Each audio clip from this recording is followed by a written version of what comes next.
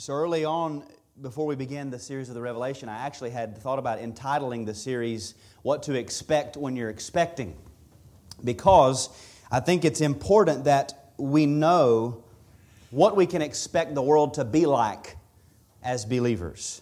As we await the return of our Lord, what kind of things are we going to see? What kind of things are we not going to see? What should we expect? And I think that's important for believers because when we have unfounded or false expectations, what that typically only produces is unmet expectations. Unmet expectations, then, when we think that they are built on the Word of God, what they tend to do is actually cast doubt on the Word of God. That's where we think we have rooted our expectations. And when we begin to doubt the Word of God, we begin to doubt God Himself. Our faith begins to waver. But when we read the Word of God and we can see perfectly the very thing that God describes in His Word is exactly what we see in our experience, rather than casting doubt, that actually increases our confidence in the Word of God. We know this to be the case whenever we're reading, and it reveals to us very specific sins, very specific thought patterns, the things that we see playing out in our society in the minds of men as they're manifesting their depraved hearts. We see this in the Scriptures, and we say, the Word of God is true. The Word of God is true. The Word of God is true at every point. And I really often wonder what people have felt or will feel on their deathbeds who I've personally heard say something to this effect. Well, Bible prophecies are being fulfilled all around us. I really believe that Jesus is going to come back in my lifetime. Well, then they lay on their deathbeds, and you wonder, do they ever stop and think or admit, I guess my interpretation was wrong? No, they don't. Those things they're usually pushed out of their minds. Rarely do they admit, I was wrong. Their expectations were unfounded. They were built on false interpretations. Revelation chapter 11, like the whole book, gives us a snapshot of the church during the present time between the two advents of our Lord. And I think we've already been able to see throughout the first 10 chapters, but we can see in this chapter that what it says is exactly what's happening. There's no confusion. Very often, with various interpretations of the book, people read and they say, well, this is what it says, and this is what I'm told that it means. And then I look at the world in my time, or for the past 2,000 years, and I realize I'm not seeing anything that these people are finding in the Word of God. Well, I think we've been able to see this is exactly descriptive of the church age between the two advents of our Lord. He has already come once. He will come again once. The question is, what should we expect while we're waiting? Here's the answer. This book gives the answer to the churches in Asia. This book gives the answer to the churches in our generation. This book gives the answer to the churches in every generation. Should the Lord tarry? What should the people of God expect the world to be like? Now let's read our text, verses 1 and 2. Then I was given a measuring rod like a staff, and I was told, rise and measure the temple of God and the altar and those who worship there, but do not measure the court outside the temple. Leave that out, for it is given over to the nations, and they will trample the holy city for 42 months. Now, just to recap some of the exposition that we did several weeks ago, throughout Scripture, to measure means to mark off or to separate something, to use a more spiritual term, to sanctify something. The temple and the altar and the worshipers are a picture of the church, but now we come a little further to the court outside the temple.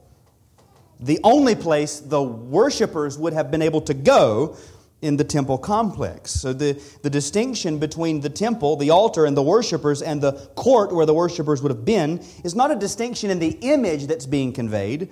It's a distinction in the experience of those who are being described here. The temple, the altar, the worshipers, the court all point to the church in the present time, just like we've seen throughout the book. So here's the doctrine that we've drawn from this. The Church of Jesus Christ in the present time can expect to experience a twofold dispensation of grace at the hand of God. We are at one and the same time kept and given over. We're held tightly in the palm of His hand and, as it were, dangled before the world. We are the sheep of His pasture, and we are led like sheep to the slaughter. And so what I want to do today is simply take the Scriptures and just show you these two parallel lines. I don't think these will be new truths, but I just want to show you these two parallel lines from the Scriptures. And then at the end, the third point, I want to pull some strings and sort of cinch this together to show you that these are parallel lines that actually do meet and cross in the purposes of God. They're not mutually exclusive. They're not contrary, the fact that we are kept and at the same time given over. These are actually cooperating realities in the purposes of God for His glory and for our good. So the first truth is this: we will be kept. The church, the people of God, the called out assembly, the Israel of God is a kept people. We are preserved and will be preserved. We are sustained and will be sustained. We are protected and will be protected. Now, I don't mean that by this that the people of God should expect or can expect to be protected from all harm, physical or non-physical, because I think I'm going to prove that it's actually the opposite in the second point. I don't mean that Christians are going to be protected from poverty. I don't mean that Christians are going to be kept from sickness or disease, that Christians are somehow sustained physically so that they will not die like unbelievers. As a matter of fact, and this is not really the point that I'm emphasizing today, but I believe that as Christians we have every reason to believe from the Word of God and from our experience that when it comes to the general providences of God and the common effects of the fall upon this earth and the people on this earth, the people of God ought not expect anything less than those who are not the people of God. Now, may God do more? Absolutely. But when we begin to develop a theology of I should expect health, I should expect wealth, and so on, we begin to like Job's three friends, we begin to drive God into a corner that He's not driven Himself into. The saints of God may be poor, but the ungodly may also be poor. Saints of God may be wealthy, but the ungodly may also be wealthy. The people of God might be healthy, but the ungodly can also be healthy. Saints can get sick, and we know that the ungodly also get sick. Saints can endure awful tragedies, but lost people endure awful tragedies too. Saints of God die, many of them awful, excruciating, painful deaths. And the ungodly have also endured and suffered such things. So I don't mean, by saying that we'll be kept, preserved, sustained, protected, that we somehow get a pass on all of those general effects of the fall and of sin upon the human race. What I mean is that the people of God will be preserved as the people of God. We will be kept in the state of grace, sustained in the faith. Having once entered into a saving union with Jesus Christ by the Spirit and in time reconciled to God, God Himself promises to keep us in that state, and nothing can change that. Now, we just finished our doctrine of the perseverance of the saints in our confession, and in thinking through this, I thought providentially, what a bummer, because I don't want to rehash and recap everything that we've looked through for several weeks. But what we saw there is that the saints will persevere because it is God who preserves us by His grace. And so I want to think of it maybe from a little different perspective, this preservation, this keeping of the people of God. And consider it simply from God's intentions. One of our favorite texts, one of my favorite texts, because it's my favorite, I quote it all the time and hoping it'll become one of our favorite texts. Isaiah 46:10, the end of the verse, God says, I will accomplish all my purpose.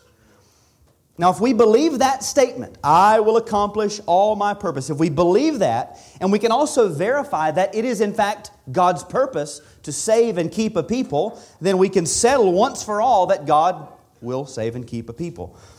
To put it in the form of a syllogism, God will accomplish all His purpose. It is God's purpose to preserve a people for Himself. Therefore, God will accomplish His purpose to preserve His people. So think about God's purposes even from eternity, what we typically call the covenant of redemption. We understand from the Scriptures and from that in eternity there was a plan between Father, Son, and Spirit to redeem a people. The Father says to the Son in Psalm 2, "Ask of me, and I will make the nations your heritage and the ends of the earth your possession." In Isaiah 49, the Father speaking to the Son again, "It is too light a thing that you should be my servant to raise up the tribes of Jacob and to bring back the preserved of Israel. I will make you as a light for the nations, that my salvation may reach to the ends of the earth." There is this covenant. We see this in eternity. Here's the plan. Father, Son, and Spirit working out. Here's the goal. The nations. The Son asking. And the Father then putting into action the plan to redeem this people. And in light of all of that, we typically refer to human history as redemptive history. The history of the world is the history of the Father, Son, and Spirit, each of them satisfying their various terms in the covenant of redemption. And so when we read the Scriptures, and this might help you if you're reading through the Bible, the story of Scripture is essentially the story of three sons: Adam, Israel, and Christ. The first two pointing to, foreshadowing, and preparing the way for the third. The first Adam is the progenitor of the human race. The first Israel is the progenitor of the human family of the Messiah. The last Adam and the true Israel, Jesus Christ, comes into the world as the culmination of all that preceded Him, satisfies the demands of the covenant of redemption as our federal head, so that we might become partakers of the blessings He has won. And then the Spirit of Christ comes and makes effectual application of all of that work to the souls of individuals through the covenant of grace. We are given the gifts that Christ has won. So when we come to the Scriptures, we can see in eternity there was an intention. We come to page 1 and we begin to work through human history. It is the history of God saving His people. This is the story of the Bible. The story of the eternal God. This is what Austin said. The eternal God breaking into time and space to bring a people into eternity with Him. That's the purpose of the Scriptures. That's what we see. And then we come to Hebrews chapter 10, and it says in verses 5 to 7, when Christ came into the world. So now we have a third entrance. When Christ came into the world, He said, sacrifices and offerings you have not desired, but a body you have prepared for me.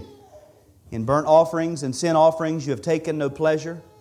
Then I said, behold, what's the Son's job? I have come to do your will, O God, as it is written of me in the scroll of the book. He comes into the world. The Father has prepared a body for the Son. He came and took a body. Why? Because those to be redeemed were people of flesh and blood. The children share in flesh and blood. Why the incarnation? Because those whom God had purposed to save and keep for eternity are flesh and blood, body and soul. Christ says, I've come to do your will. The Son came into human history to do the will of the Father. What was the Father's will? Why did Christ come? Jesus says in Mark 10:45, even the Son of Man came not to be served, but to serve and to give His life as a ransom for many. We read in John chapter 10, the Father gave the command to the Son, go lay down your life and take it up again. This is the purpose. Christ's coming in history was to infallibly secure the eternal safety of the people that the Father had purposed to save from all eternity. These are the intentions of God. Now, if this is true, if this has been God's intention and He has purposed to save a people from eternity, if this work has been accomplished in Christ, then what would we expect to see littering the pages of Scripture except promises from God saying, I will keep you. You are mine. You can't get away. to put it in the form of questions or a little catechism, so to speak. How can we be sure that the right ones will receive this salvation? 2 Timothy 2:19. But God's firm foundation stands, bearing this seal: the Lord knows those who are His. He will not miss one. He will not fail to save and keep one. It's no more difficult for God to see and redeem and keep 1,000 worlds of sinners than it is for Him to keep you. He keeps every one of us as if we were just one. And He keeps each and every one as if we were all. He knows His, and He keeps us.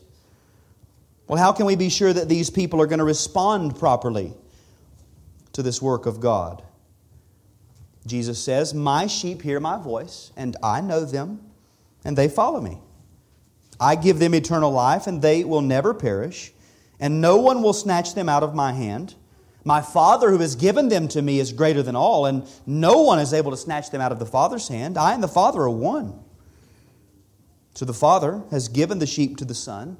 Those same sheep will hear the voice of the Son. And the Father and the Son are working together to keep each of us. We could say that the entire Godhead is, to use our words, tied up in keeping every one of the people of God for eternity. Well, how can we be sure that having responded properly once, that we won't fall out of this state of grace? John 6:37, "All that the Father gives to me will come to me, and whoever comes to me I will never cast out. For I have come down from heaven not to do my own will, but the will of Him who sent me."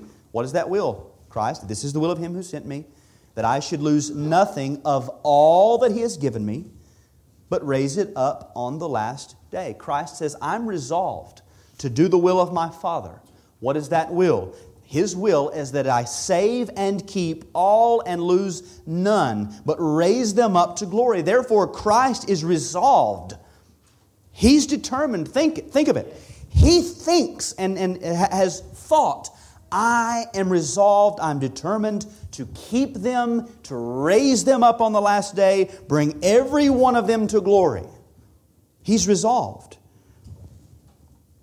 Well, how can we be sure that God might not at some point leave off the work? Perhaps He looks and says, "Well, I could save and keep this redeemed mass of human creatures, or I could go off and spend my time creating 1,000,000 worlds, 1,000,000 other universes just like them."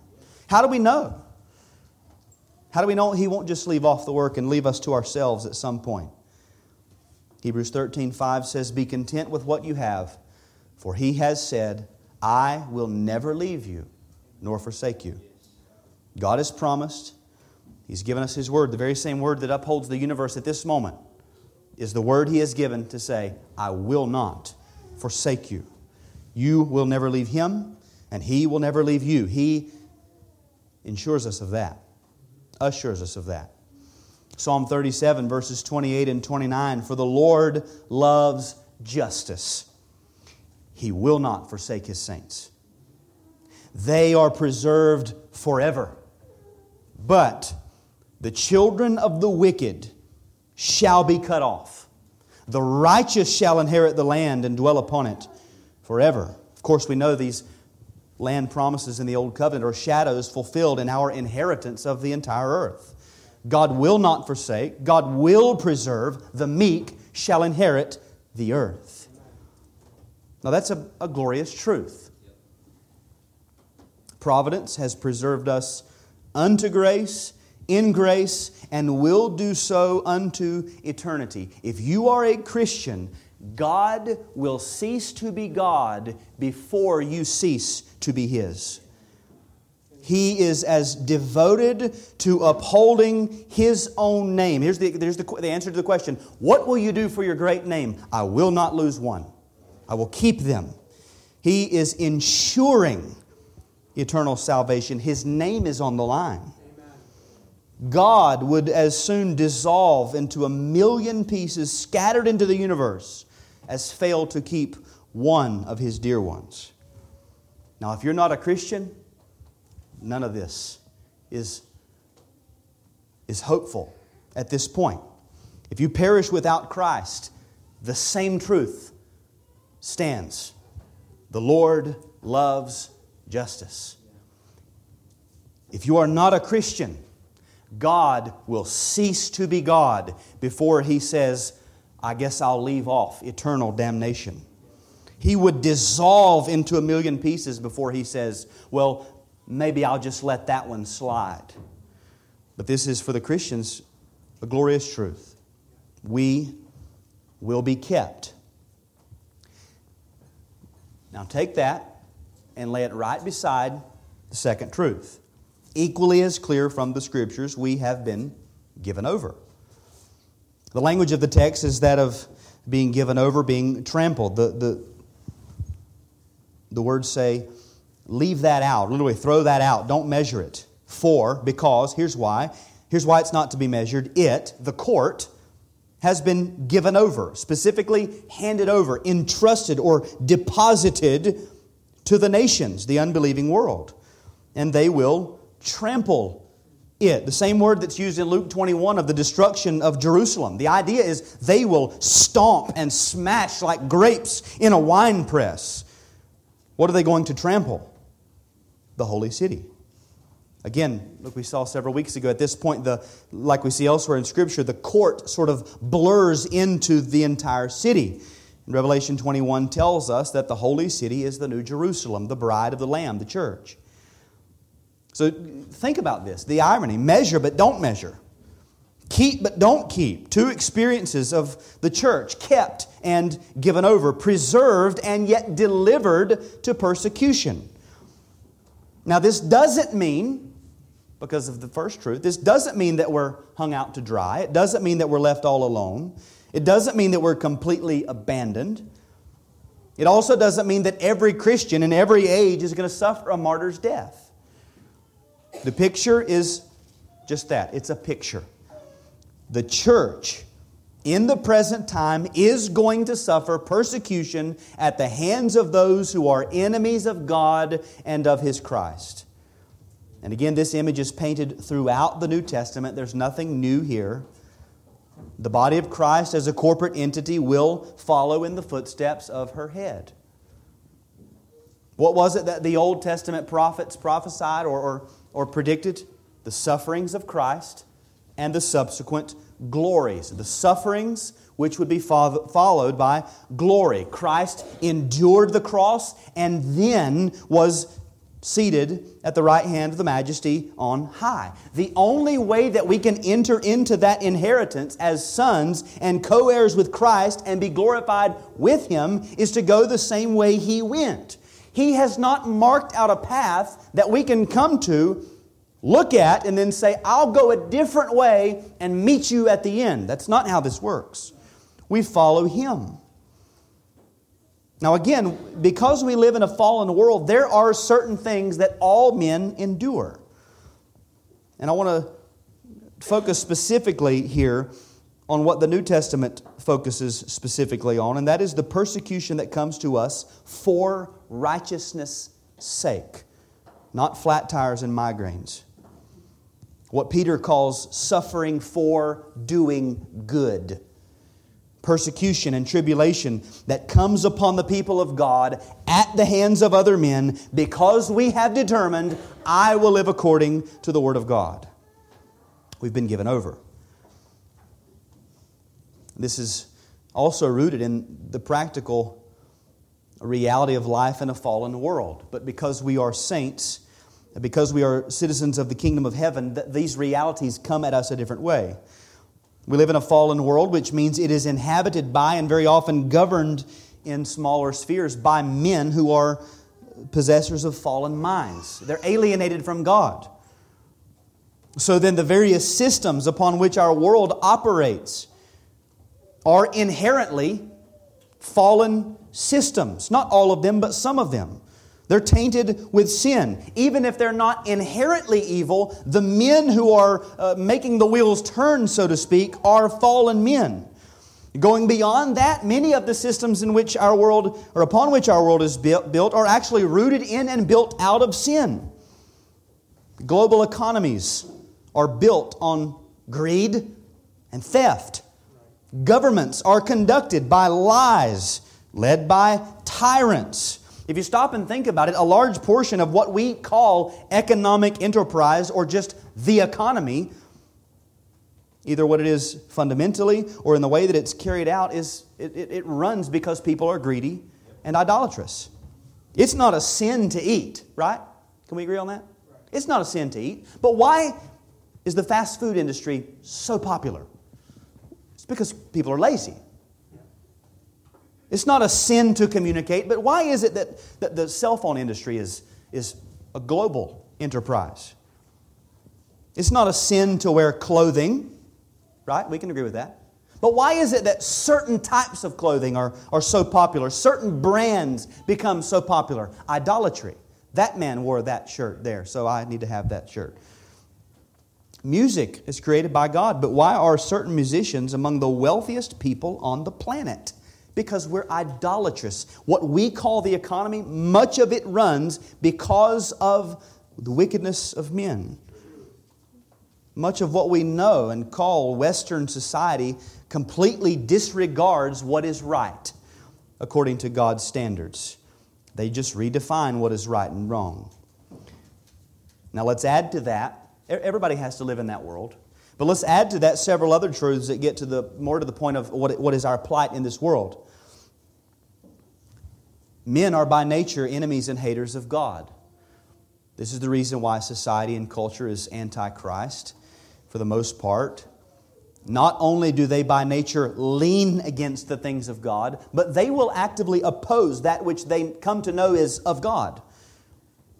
And even those who pretend to be on the side of God many times are simply acting out of a vain misconception of God. It's just an idol of their imaginations. But men are by nature haters of the true God. Men by nature hate the light. Jesus Himself said, people loved the darkness rather than the light because their works were evil.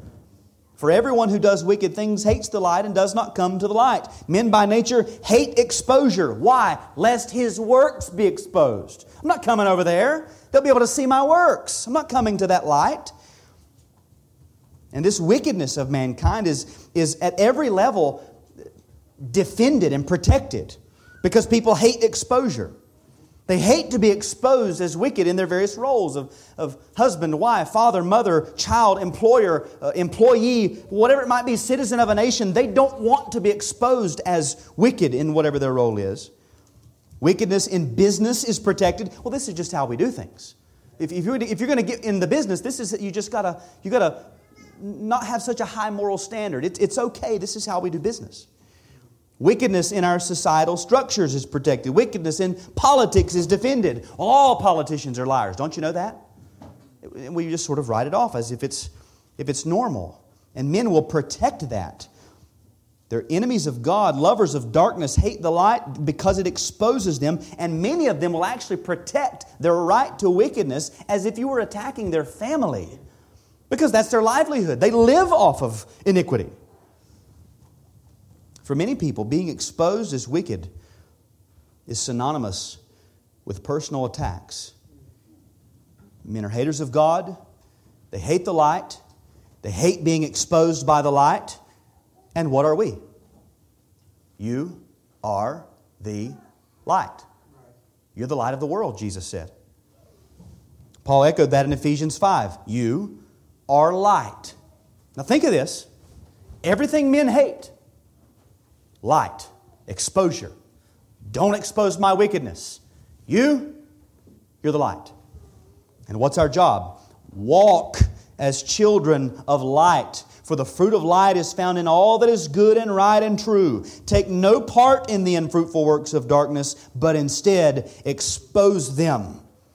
What happens when that which is good and right and true comes into contact with the darkness? Exposure. It exposes their unfruitful works. It exposes their wickedness. The very existence of Christians in the world who have been distinguished both internally and externally by a radical reorientation of every faculty of our being is a spotlight on their wickedness.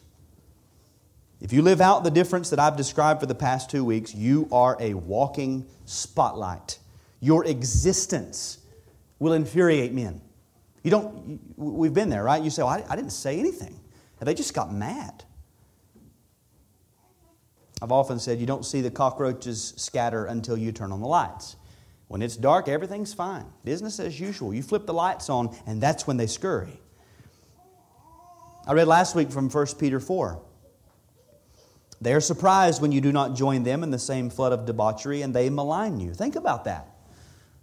It doesn't say they're surprised when you come and thunder the law of God upon their debauchery, which sometimes we must do. It doesn't say they're surprised when you come and put your finger in their iniquity and say the reason that you're suffering is because you won't stop sinning. He says, no, they're surprised simply by the fact that you don't join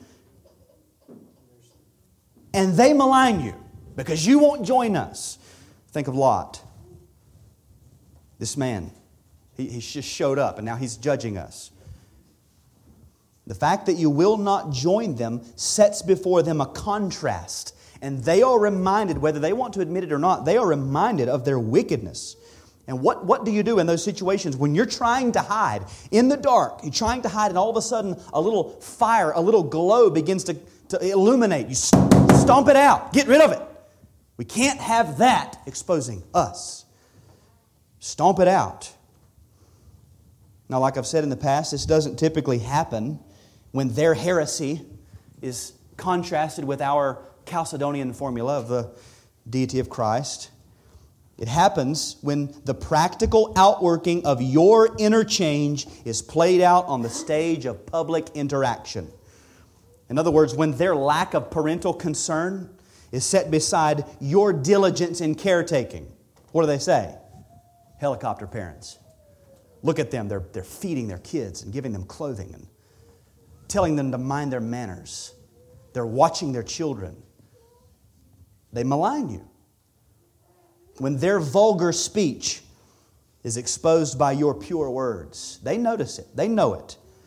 And they want to act like, well, this is just how I am. I've always been like this. I've never known any different. They know. When they are exposed as lazy because the new guy at work is a hard worker. And all of a sudden, they're knocked down. We've already seen this in the specific addresses of chapters 2 and 3. Because the saints had determined to live their lives in the fear of God, there are things they would not do. And because they would not do those things, they suffered. We will not participate in your idolatry. We will not come to your feasts and your celebrations. That's fine, but you can't have a job, you can't work, and we're going to tell everybody not to buy your product. They exposed the heresy of the Judaizers, and what did that bring upon them? Attacks from ethnic Jews that Jesus called a synagogue of Satan. In our own day, very often living off of one income out of conviction means you're going to have less than other people.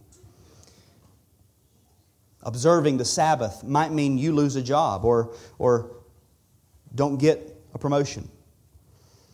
Dealing honestly in your work might mean you have to work longer hours for less money. You make a mistake, and somebody comes to you and says, you made a mistake, and you say, I'll fix it, and I'll do it for the price that I said before. And if that means I have to work longer and make less money, I'll do it, because I'm an honest person. You see, these types of things, they bring hardships upon us in the world. And as our society becomes increasingly more secularized, we're going to see this happening on a larger scale.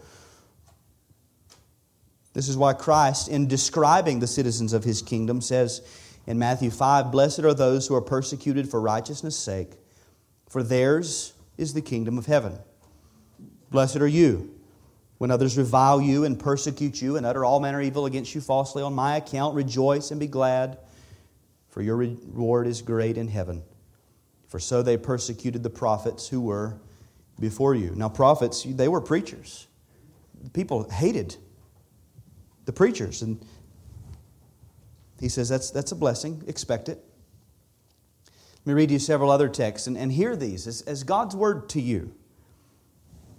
John 16:33. In the world you will have tribulation. Broadly, tribulation. And very specifically for righteousness' sake, this world is the stage for tribulation. Tribulation is to be had here, not the next world. This is the world of tribulation. Acts 14:22, through many tribulations we must enter the kingdom of God.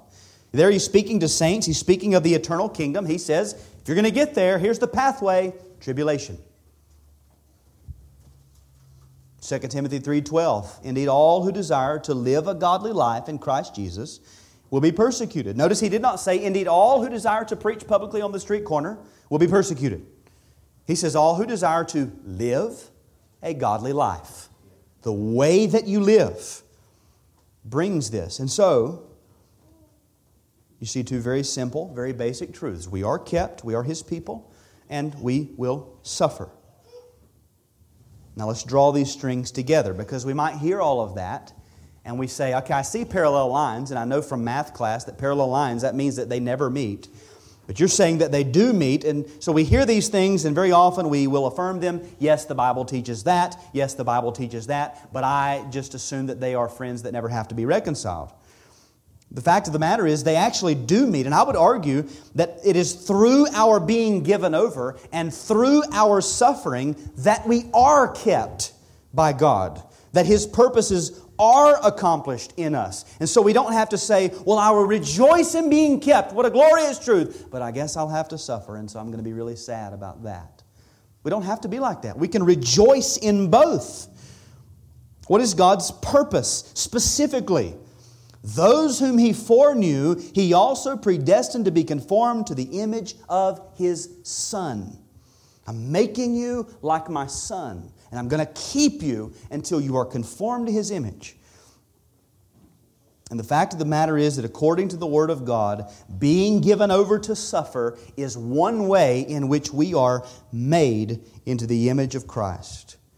Jesus said in Matthew 16:24, if anyone would come after me, let him deny himself and take up his cross and follow me. If we are to follow Christ, we have to take up our cross, the instrument of suffering. And when we suffer, all we're doing is following Christ. This is why we ought not consider it a strange thing. This is what we're doing.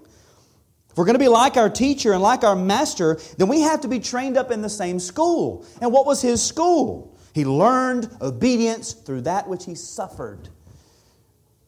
And so our being handed over is directly related to Christ, who was also delivered up according to the definite plan and foreknowledge of God. We don't look at Christ and say, well, I guess the Father didn't love Him if He put Him through that. No, it was because the Father loved Him that He put Him through that to exalt Him.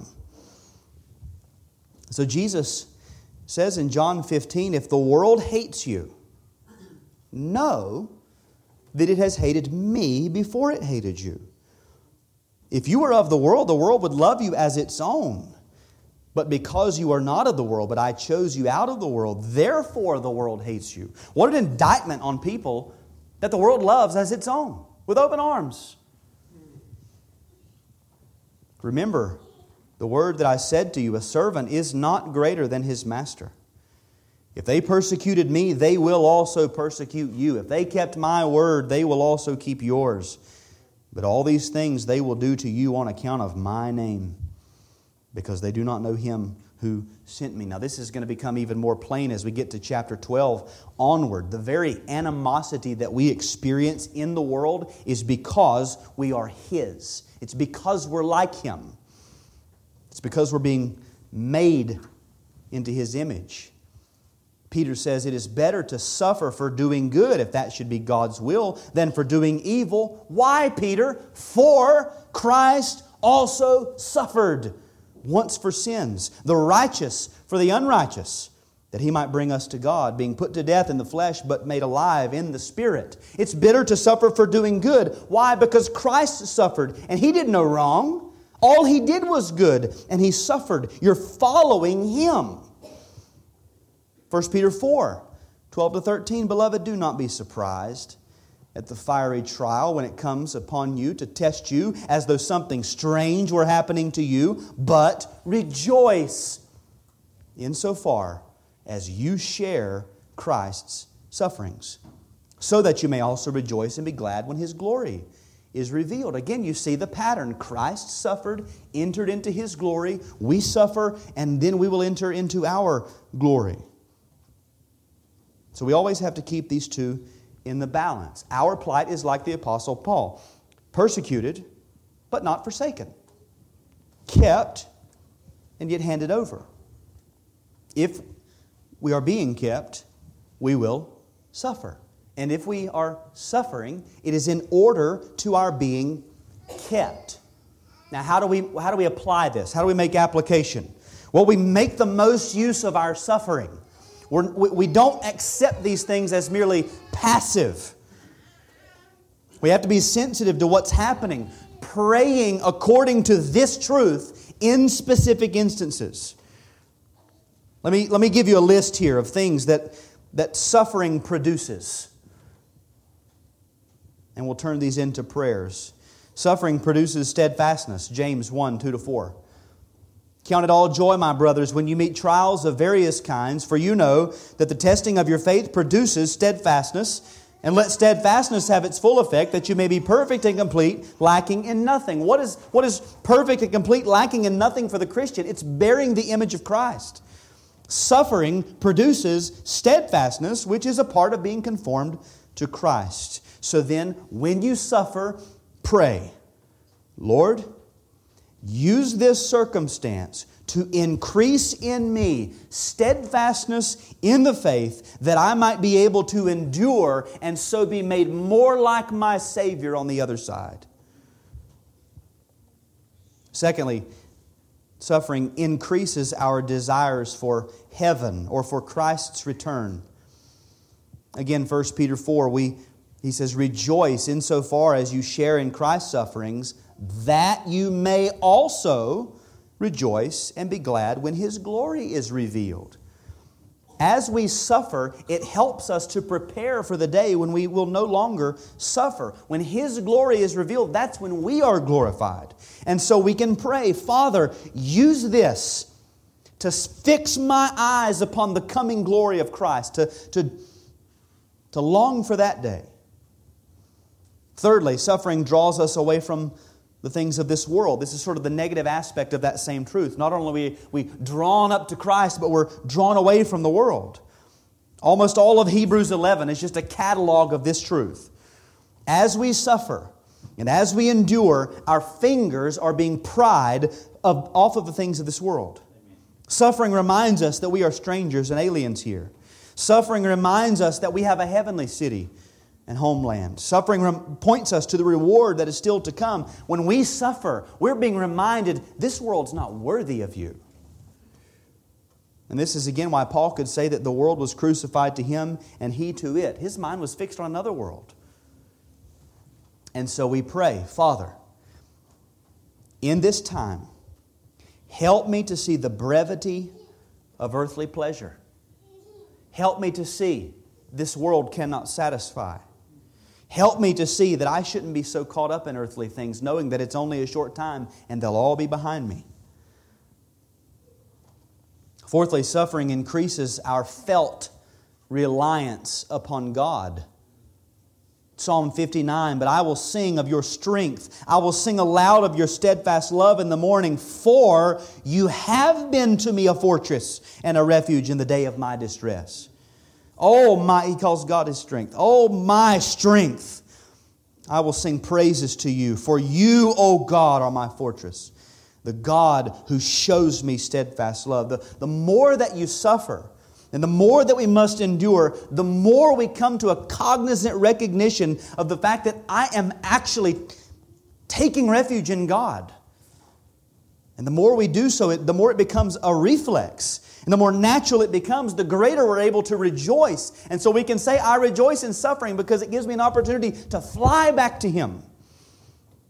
And so we pray, Father, you have been and are my refuge and fortress. Give me eyes for you alone in times of distress.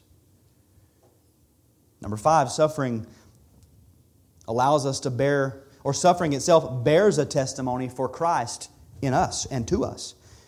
If suffering is to conform us to the image of Christ, then as we endure suffering, I am reminded that I'm His. Romans Chapter 8, 16 and 17, Paul says, "The Spirit Himself bears witness with our spirit that we are children of God, and if children, then heirs, heirs of God, and fellow heirs of Christ, provided we suffer with Him, in order that we may also be glorified with Him." It bears a testimony in us. I'm suffering. God is making me like His Son. And so we can pray, "Father, thank You for taking time out of Your busy schedule to conform me into the image of Your Son. Thank You for reminding me through suffering that I am no less Yours than Christ Himself, and for the blessing of sharing in His sufferings." Very often, we'll talk about this starting tonight, but we want assurance of salvation. I'm struggling with assurance. We want assurance, but we want it our way. We want it on our terms. Peter said, "If you're insulted for the name of Christ, you are blessed, because the Spirit of glory and of God rests upon you." Perhaps your lack of assurance is directly related to your unwillingness to be insulted for Christ. When you know this will be a great opportunity to take a little insult and you silence yourself, you're just practicing to squelch the Spirit. There's going to be no assurance in living that way. Number 6, suffering serves to advance the gospel. Paul said in Philippians 1:12, "I want you to know, brothers, that what has happened to me has really served to advance the gospel." And he was in prison. So we know that God can and we can make use of suffering to advance the gospel. So in suffering, pray, "Father, open my eyes to see the ways in which through this trial I can advance the gospel." Again, very often we want the gospel to go to the nations, but we don't want to suffer. It doesn't work that way. Number 7, when we suffer, God's power is perfected in our weakness. Christ said to Paul, "My grace is sufficient for you, for my power is made perfect in weakness." Paul says, "Therefore I will boast all the more gladly of my weaknesses, so that the power of Christ may rest upon me." Do you want to see the power of God manifested in your life? Then you have to become weak. And so we can pray, "Father, as I am trampled down, as I am humiliated for Your sake, display Your power. Don't raise me up to show my power. Show Your power." Number 8, through suffering, we know Christ more intimately. Philippians 3:10, "That I may know Him and the power of His resurrection, and may share in His sufferings, becoming like Him in His death." This is all connected. The only way that we come to know Christ intimately in this way is through suffering like Him, sharing in His sufferings. And so we can pray, "Father, as I suffer, give me a heart and mind to look beyond myself, to know Christ. As I'm suffering, help me to forget me and teach me something of the greatness of the God-man who endured far worse than I ever will." We often wonder what was happening in the mind of this Savior on the earth as He endured. What kind of man is this? How do you get that mind? How can you get a taste of that mindset? You endure what He endured for the reasons He endured it. And you seek Him in it. Lastly, suffering helps us to increase our prayer and teaches us to wait upon the Lord. Psalm 62, "For God alone my soul waits in silence. From Him comes my salvation." You read the context there. He's suffering attacks from other men. And he says, "Then I'll just wait. I'll wait in silence. He's my salvation. I don't need to save myself. I'll wait." I've said it before, we've all but lost the art of waiting upon the Lord. To be like Christ, we must suffer and endure and wait and pray. We want to learn how to pray again, but we don't want to suffer. Don't force me to pray. Just kind of tell me. That's not what happens. When you're suffering, for righteousness' sake, you learn how to pray real quick. That's the school. And so we can pray, "Father, I understand that You're making me like Your Son. I do not ask that You rescue me unless that be Your will, but that You strengthen me in this time, and that You be near me, that You hold my hand." Amen. And you wait. We assume acting in power and triumphalism and domination is the way to victory. But our goal is not dominion. It's Christ-likeness. That's the goal. Christ conquered, how? Through suffering. So why do we think that our path is going to be any different than His was? So rejoice and be glad that you are being kept, even and especially when you suffer. Let's pray.